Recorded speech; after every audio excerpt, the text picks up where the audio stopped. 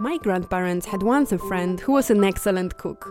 Her culinary skills were legendary, very advanced, and quite superior to anybody else we knew.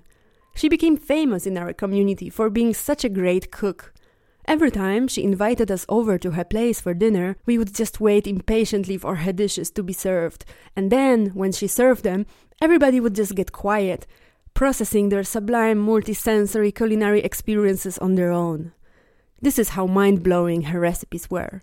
She loved to cook and feed people. She perfected her recipes over years, and when she retired from her day job, she devoted herself entirely to her culinary career. She knew all the tricks to make an exquisite meal out of very modest ingredients. When she was cooking beef, she would always add a bit of sugar to her beef stew. And when she was baking her sourdough bread and rolls, she would always use extra baking soda.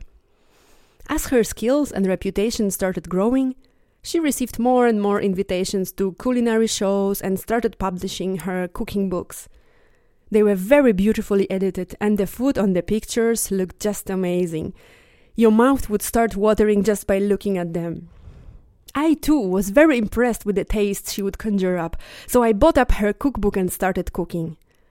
As I began preparing her meals one by one, I noticed that nothing worked out. Nothing I cook tastes the way it would when she cooked.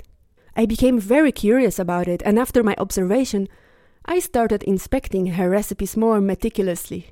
It turned out that none of the recipes she would publish would work. Every time I would cook something, the dish would turn bad. After some time, I realized that it was not me who was failing there.